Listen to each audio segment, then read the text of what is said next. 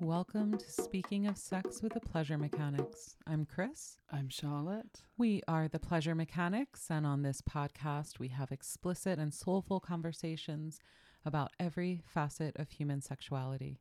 Come on over to pleasuremechanics.com, where you will find our complete podcast archive awaiting your listening pleasure. And while you are there, go to pleasuremechanics.com/free and enroll in the Erotic Essentials. It is our free online course. It is available for you whenever you wish to get started. It's at pleasuremechanics.com/free. If you love this show and want to support our work in the world, go to pleasuremechanics.com/love to show us some love and support the show with a monthly donation. All right. On this podcast episode, we are going to be celebrating Pride.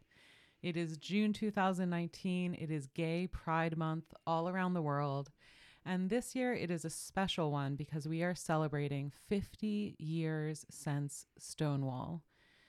Stonewall was in June 1969, and it is remembered as the riot that sparked the modern gay rights movement. So we want to pay homage to Stonewall, celebrate the last 50 years of social and cultural change in the field of sexuality and gender, and invite you into reflecting how this gay liberation movement has impacted your life, your gender expression, your sex life, no matter how you identify. When we look at the past 50 years of sexual liberation, it has impacted us all. And by locating ourselves in that, perhaps we can envision what we want to create for the next 50 years. That is such a beautiful invitation, and there is so much there. It is so powerful to consider how dramatically life has changed for many in the last 50 years, and how small actions have shifted culture, but also how large social and political actions have shifted the landscape for us all. And we're using the Stonewall Riots as a point of reflection on the past 50 years, but we're also going to think about the greater arc of sexual liberation that's been happening over the past many hundreds of years and situating ourselves in this landscape. A few days ago, I recorded like an hour and 20-minute long global history of sexuality that took you from like cave paintings to Stonewall. I didn't do as good of a job as I wanted to do, so I left that on the editing room floor. I want to make it a little more succinct, and I want to just say that we need to remember that for thousands of years, since Hebrew law, since the rise of monotheistic religions, homosexuality has been not only a sin, but a crime, and a crime punishable by death. A crime punishable by public execution and extreme versions of this. And in my longer history, I took you into some of those grisly details. What we often think of as the witch burnings in Europe during the Middle Ages also involved the rounding up of gender deviants and known homosexuals and burning them in public executions. Those public executions never stopped, right? There are still places in the world now where people are executed for being gay, for having homosexual sex, for participating in certain sex acts that are not condoned by their culture. So let's just take that in, that this is our legacy. And that doesn't only affect gay people, because the persecution of gay people and gender deviants creates a cage, a box, a set of norms that everyone has to be inside of, everyone has to participate in for the system to work. So let's just honor the thousands of years of gender deviance, of sexual rebels, of wayward women, of people who have been persecuted for stepping outside the very, very small sex norms and gender roles that were prescribed and allowed to exist. Men had to be a very specific way. Women had to be a very specific way. Women's role was in reproduction only. And we need to remember that for thousands of years, under European monotheistic culture, the only sex that is allowed and celebrated is reproductive sex within marriage. And sodomy, gay sex, especially anal sex, is where a lot of this gaze is targeted, but it's also on gender deviance. It's on acting outside of your gender norms. Sodomy and gender deviance was so heavily policed that they had to create public style executions. And even then it persisted, right? So even under the most heavily violent persecution conditions possible for thousands of years, queerness, homosexuality, same-sex love, same-sex desire, same-sex fucking, same-sex sex has persisted, even in a culture where it was a sin and a crime, punishable by death. That brings us to the rise of medicine, where in addition to being a sin and a crime punishable by death, it becomes a mental illness. It becomes a defect, something that is wrong with you that must be fixed with aversion therapy, shock therapy, lobotomy. And this culture of sin, crime, illness persists for thousands of years and brings us into the 1950s and the 1960s. Where after the wars, and there's a lot of great history about how the world wars, and especially World War II, really shook up gender norms and sex culture. In the 1950s and the 1960s, we start to see the early gay rights movement coming together in America. A group called the Mattachine Society first formed, and in secret rooms with secret mailing lists, under FBI surveillance, these people met and started talking about the fact that they were gay and that they would always be gay, that they couldn't be corrected. And the first gay activists had an apologetic tone to them. They accepted this idea that they were sick and broken, but wanted kind of social pity instead of persecution. That's where it began. From there, as others were emboldened to start joining these meetings, the groups grew and started to fracture, and we got the homophile movement, a group of early gay activists. Again, we're talking about 1950s, early 1960s, meeting in secret, saying that maybe even it's okay to be gay. Maybe gay is good. Maybe this is something good about who we are, and we don't need to ask for permission. We can embrace it. Maybe we can change the social attitudes about homosexuality. They were bold enough to think about another culture that was possible, where homosexuality would be made space for. I'm not sure they could imagine it would be celebrated, but made space for and made to be okay and not persecuted as a sin, a crime, and an illness. And I got this framework of sin, crime, and illness from an interview in the Making Gay History podcast that I love. And I will link again to that in the show notes page, from an early gay activist, from an archived interview from an early lesbian activist, one of the first women to come out as a lesbian publicly, declare her love for women and say, I am who I am, I think it's okay, and we're going to start changing your minds about us. I want to focus on how powerful this idea is, that we can change cultural attitudes and opinions even when they are institutionalized for thousands of years. It's powerful. All right, so the homophile movement starts meeting. A magazine forms called One Magazine that starts a national publication talking about and starting to put to paper gay culture. And in cities like New York and San Francisco and other big cities, gay culture was emerging. Gay bars were emerging. They were often raided by the police. People were rounded up and arrested, brutalized by police. And again, it was often the gender deviants that were on the front lines. Because one of the things you could be arrested for was public indecency for wearing opposite sex clothing. So women wearing men's trousers could be arrested. men wearing any sign of effeminate clothing. So trans women, especially trans women of color, were on the front lines of this police enforcement of the social norms of homosexuals being a sin, a crime, an illness. All right, so this takes us to the early gay culture organizing in these cities. And there's a bar called the Stonewall Inn in Greenwich Village in New York City that is kind of a legendary homosexual bar. The police raid it frequently. That is common.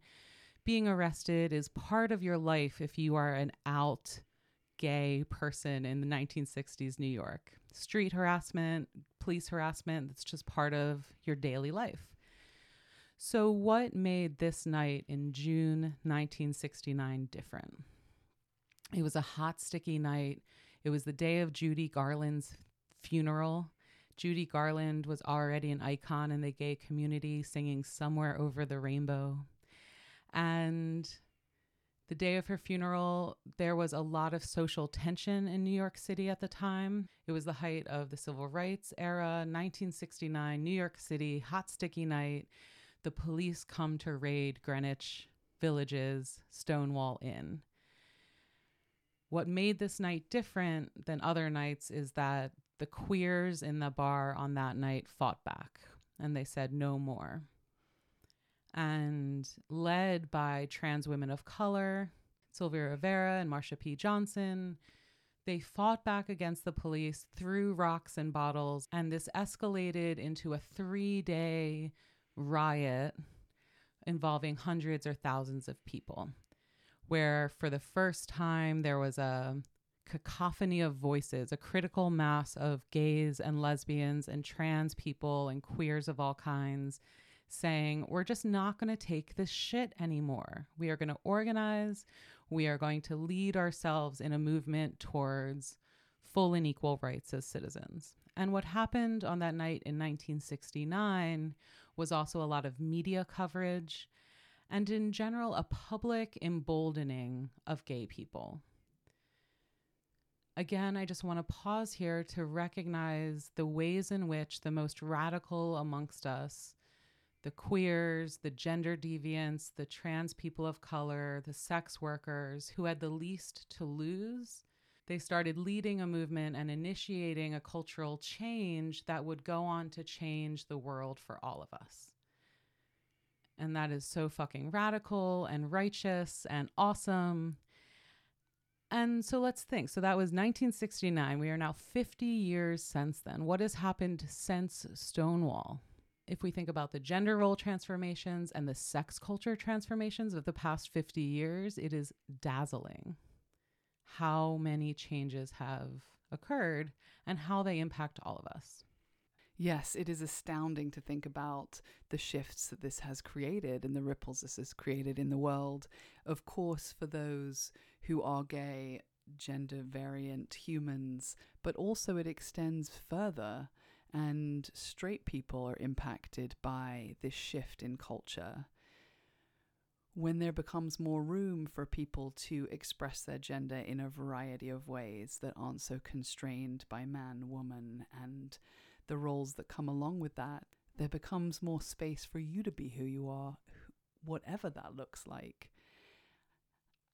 I'm just curious as listeners, because I know the vast majority of our listeners are straight identified, but they're straight identified with enough sexual savviness to have found us, to listen to two queer women talk about sex. And so I kind of think of you as the most sophisticated and enlightened listeners out there, if I do say so myself, but you have a certain level of sexual sophistication. And so as you think about the gay liberation movement, the queer liberation movement, where do you situate yourself in that? What are the ways you can identify your life has had more freedom because of the gay rights movement? And I just want to take a moment. So after Stonewall, right, there was the 70s, disco culture, David Bowie, Freddie Mercury, Elton John, right? Like the 70s had a certain emergence of queer culture. Meanwhile, there were all these fights going on. Gay activists were taking on the institutions to get churches to be more welcoming and challenge the dialogue of homosexuality as a sin. They were also taking on institutions like the American Psychological Association, getting them to stop classifying homosexuality as a mental illness. That battle took many years. We're also working on the political front to decriminalize homosexuality and make it illegal to be fired from your job for being gay, for example. So we see all of these fronts of political action and of activism. Meanwhile, what is happening is people are coming out. There is social activism.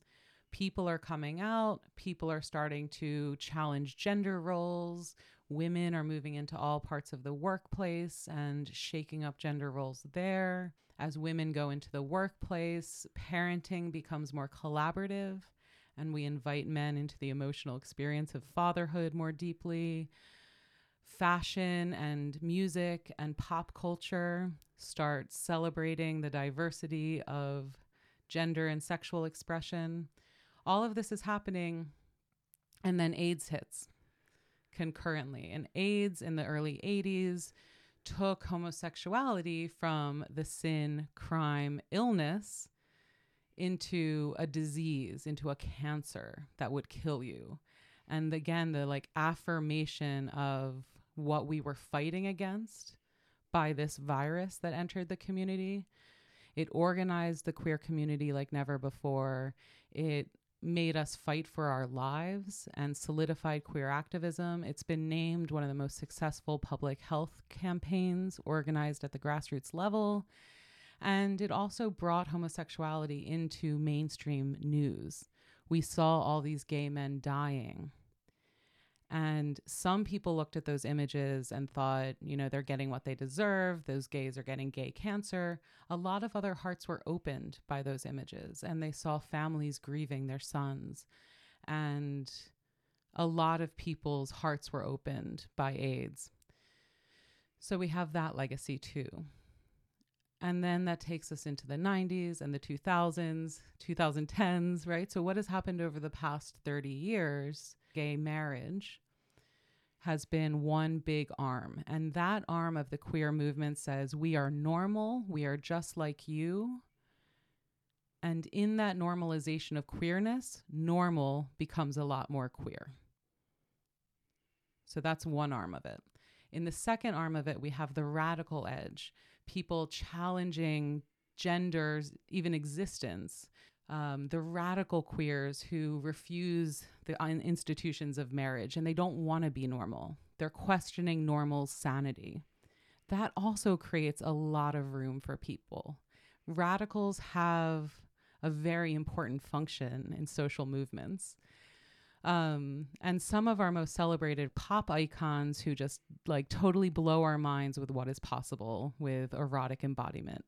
I'm thinking about people like David Bowie, who was this mainstream, gender bending, out of this world icon.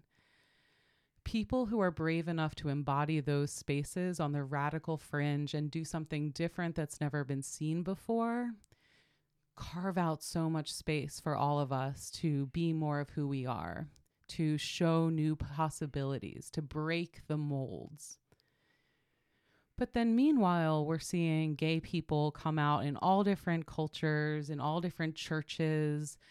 Gay people in all different segments of society come out and be loved by their communities. And again, that normalization of gay people makes normal much more gay. What do I mean by that? I mean things like, as gay people started having families, the question of what makes a family had to be asked. What does a parent even mean?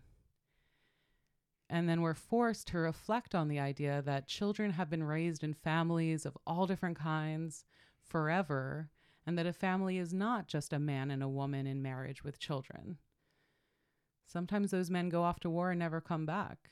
Sometimes, families have always looked really different and humans have taken care of each other. And this idea of the institution of marriage is a construction that can be deconstructed and rebuilt and redesigned. As queer people started having families and queer men became much more vocal about their non-monogamy, they led the way to say, we can be in love for 40 years and yes, we have other lovers. And so queer men opened a space for us to talk about polyamory and non-monogamy. And in the past 10 years, we are seeing so many people who are heterosexual identified find some breathing room in that category, find some more space to be more authentically who they are. As butch lesbians, we're brave enough to take up space as masculine females and walk through cities with short hair and looking like dykes and really put their skin on the line to do that. We changed our understanding of what a woman was and what it meant to be a woman and look like a woman. And now straight women have so many more options of how they can dress and present. And it is not expected that you will wear dress and pearls and gloves and heels every day. Right? Our social expectations of one another have changed radically. And if we follow all of these trails, so many of them lead back to queer pioneers who threw these institutions of marriage and family and gender and sexual orientation into question. They forced the question, they force us to look at it, and in that investigation, we find that all of us are pretty queer. The only normal is difference.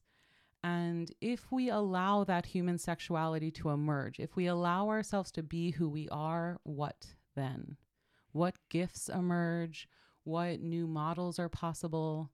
And this is kind of where I want to lead us for the next 50 years. Like we're at now the 50-year anniversary of Stonewall.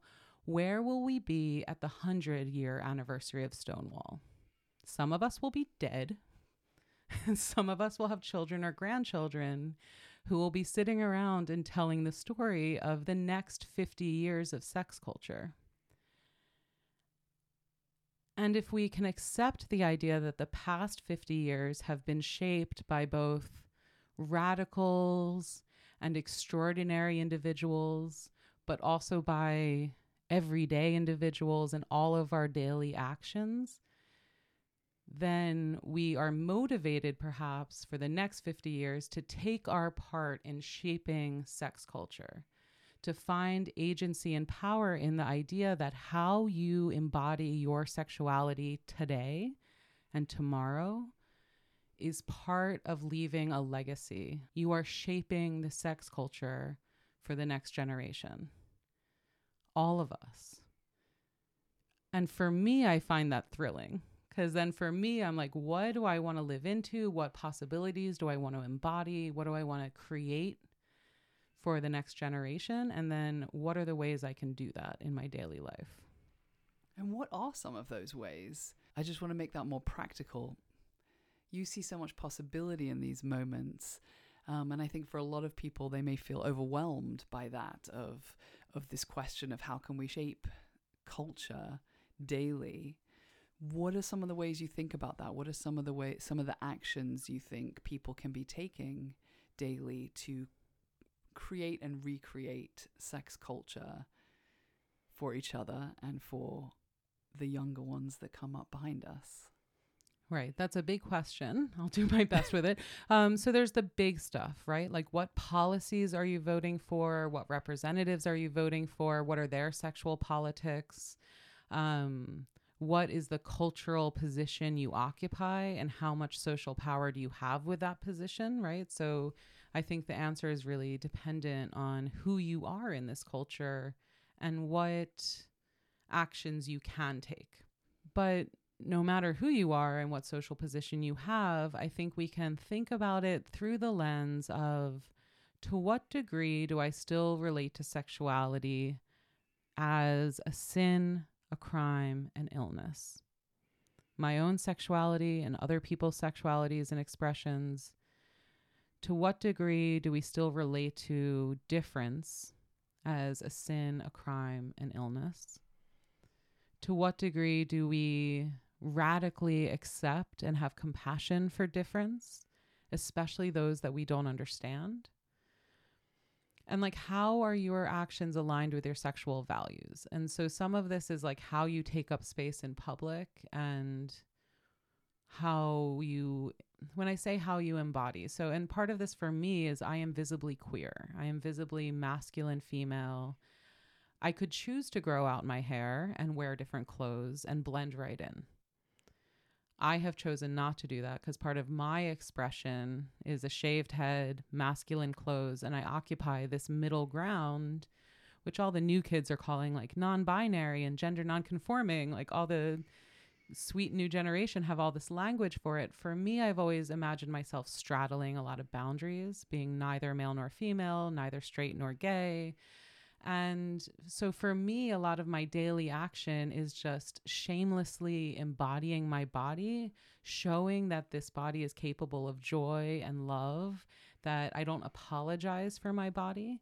And that might be a big place to start, is to what extent are you apologizing for your sexuality?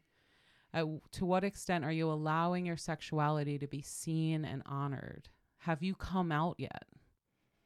Would be one question for all of our straight listeners. What is there that you could come out about that would break down some shame, break down some stigma, and create more permission and pleasure and opportunity for other people? So depending on your context, again, this might be coming out as having herpes. And so when your friends start making herpes jokes, you get up the guts to interrupt them and be like, dude, I have herpes. And by the statistics, most of us at this table have herpes. You want to keep making those herpes jokes? Like, get over it, dude, right? Like, some of it is interruption or interrupting toxic narratives about rape culture in the locker room, or interrupting, your corporation from continuing to hire straight white guys out of Stanford and saying, like, maybe there's other people that could do this job better. And standing up for people who have different backgrounds than you, right? Like, a lot of it is standing up for difference, coming out as who you are. So coming out can look like a lot of different things. You might want to come out as non-monogamous. If you and your wife have threesomes once a year and there's conversation at your social circle about, like those dirty pervs, you might want to come out as like, we've been married 35 years and we have threesomes once in a while and there's nothing wrong with it, guys. You might want to come out as gender deviant. Is there something you are hiding about your gender expression and not showing the world out of shame? Maybe there's coming outs for all of us to do. And in that coming out, we create more possibility for one another. We model this for one another.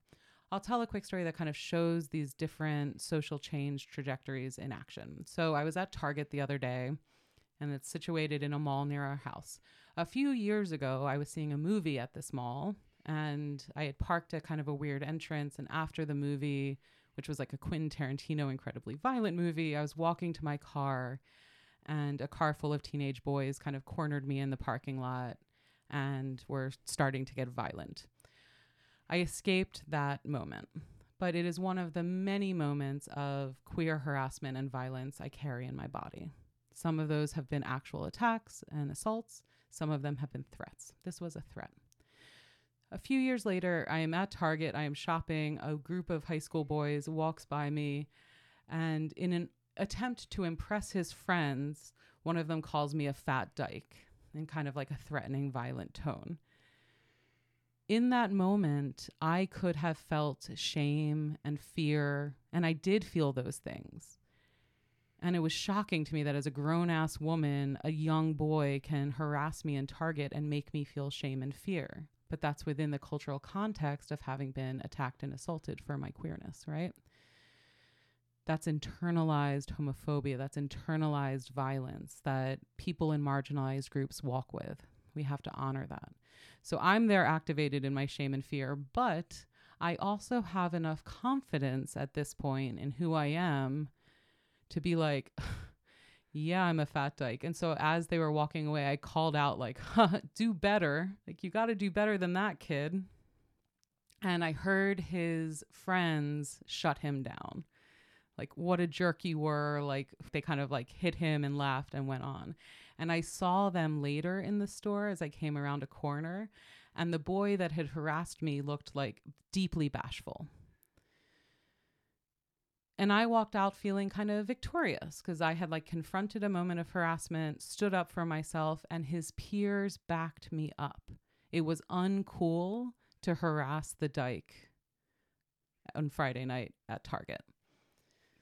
So what do we see there? We see cultural change. These young boys, it's no longer cool. They have family cultures, perhaps. They've seen shows. Some of their own friends have started to come out. Teenage culture is no longer, for that little cluster of boys, right, is no longer affirming homophobic violence. It's saying, not cool, we're not going to do it anymore. What's also happened for me is I have enough social confidence to stand up for who I am and take up space. And if they had harassed me again, I would have gone and got a manager. And that manager would have backed me up. The institutions of power are shifting. And when we talk about power, this is like maybe a huge another conversation, but power lives in our day-to-day actions. Power exists between every two individuals that are talking. And part of the queer liberation movement is no longer allowing sexual norms and gender norms to occupy a position of so much power over us. That is what the thousands of years of sexual violence were trying to do, assert power over sexuality and over gender expression as social control. And there's a whole body of queer theory looking at the use of sexuality as social control. But all you need to do to embrace that is to think about homosexuality and gender deviance again as a sin, a crime, and an illness, and how those narratives control how all of us behave. Who we are allowed to be and who we are allowed to love, who we are allowed to desire, what kinds of sexual desires men and women are allowed to have. This is still in all of us. This is all of the stuff we are unpacking week to week, all of the excavation of sexual shame, like all of this is related. And all of this is what the queer liberation movement is for. It's not just so gay people can get married, right? It's to dismantle the power that uses sexuality and gender as social control. And in doing so, it's right alongside the liberation movements that are unpacking race and wealth and the hoarding of resources along certain social strata. Like everywhere you see categories getting made, that is for power. So this liberation movement is inherently tied up in the liberation of all people. Okay, so 50 years since Stonewall, where are you at?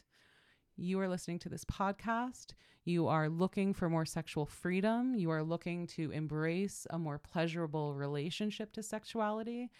And I just wanted to place that quest for all of us as individuals within the social context of this liberation movement that has been happening for well over 50 years.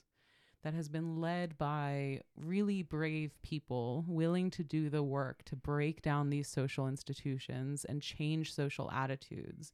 You have benefited from it.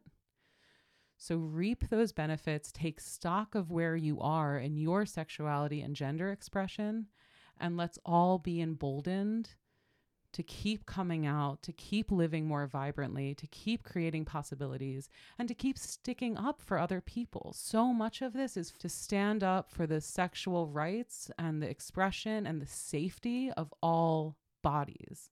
And so if you're looking for a way to get involved in this, if you want to start shaping the next 50 years, you can start with yourself and your own sexual liberation, and then also start standing up for the sexual liberation of all bodies. And there is plenty of work to be done on that front, especially now because these rights, reproductive rights, the rights of queer people are under fire by our current administration. And we know this. It is visible. It is tactical. And again, why? Again, we can look at power and sex. And again, why is Trump even bothering to attack sexual freedoms? Social control, fear, shame as social control. Okay, so we continue to resist. We continue to lead the way into a better future for all of us. We continue this movement. We continue the liberation movements, plural, and we continue each of our daily investment in experiencing little tastes of sexual freedom, little moments of feeling safe and feeling pleasure and feeling love, and using that pleasure as fuel to create the sex culture we want to see emerge over the next 50 years. How's that for a mission? It is full. It is a rich history. It informs everything that we do in these moments, and it's invisible sometimes to register and to really notice how much the history and the bravery and the courage of people in the past have influenced our everyday actions today and give us freedoms and permissions that we are not aware of. And it's powerful to reflect on. So happy Pride to everyone. Woo woo. If you have a parade in your town, feel free to go. If you have kids, feel free to bring them. And in doing that, you are becoming a family that is making a safe space for people to be gay, whether that is your kids and you don't know yet, or if it's your kids' friends that then they give permission to. Sometimes you don't know the impact of being a permission giver and being somebody that is saying, this is okay, this is great, look how fun that is. And that you are somebody that comes along to celebrate and support other people's experience. So that is an opportunity that you can go for, or else just speak kindly about gays as to your family, to your friends, as you're going about in the world. You sometimes really just never know the impact and the ripple effect that being someone who is okay with sexuality in all forms, you sometimes just don't know the positive effect that can have on your community, people close to you or people further away. It's amazing. It's amazing. It's true. And in all of the feedback we get for this podcast, one of the recurring themes is how nice it is to have non-judgmental community about sex. And for most people, that's just a one-way listening relationship, but just having us talk about sex in like a relaxed, non-judgmental way has been really life-changing for a lot of people. And it strikes me that we can all do that. For each other? Yeah. Yeah. The 10,000 listeners of this podcast can all be deputized. I hereby deputize you. To just be a non-judgmental presence about sex and sexuality. And that is a very, very, very, very, very powerful act. And I already know, like, we have listener friends in Oklahoma who are starting a queer support group in their rural Oklahoma town. What? There are people all over the world who are using what they have learned here to then share it with people in their community. And we will continue to find ways to support you in doing that. We are headed into some adventures. So tomorrow I get in a car and drive to Philadelphia for the American Association of Sexuality Educators, Counselors, and Therapists annual conference, ASECT. It's the largest gathering of sex therapists and educators, and I will be there in my Pleasure Mechanics uniform. We have stickers and resources going out in all 850 gift bags to encourage sex therapists to join our community, share our resources, contribute to our resources. And I'll be on site for 4 days talking to them. I'm so excited. And then I drive home, and the next day our family goes to Canada. Those of you who have been with us for a few years know that we have a special little cabin in rural Canada where we go every year to rejuvenate and reset and just be in the lake and get offline for 2 solid weeks. We will not be on our computers much. So we will take a break from the podcast for the rest of June, and we will be back with you in July with new episodes of Speaking of Sex with the Pleasure Mechanics. If you are hungry for more during this break, be sure to come over to pleasuremechanics.com and explore our full archive of episodes waiting for you, or enroll in one of our online courses and up-level your erotic skills with us. You can find it all at pleasuremechanics.com. I'm Chris. I'm Charlotte. We are the Pleasure Mechanics. Wishing you a lifetime of pleasure.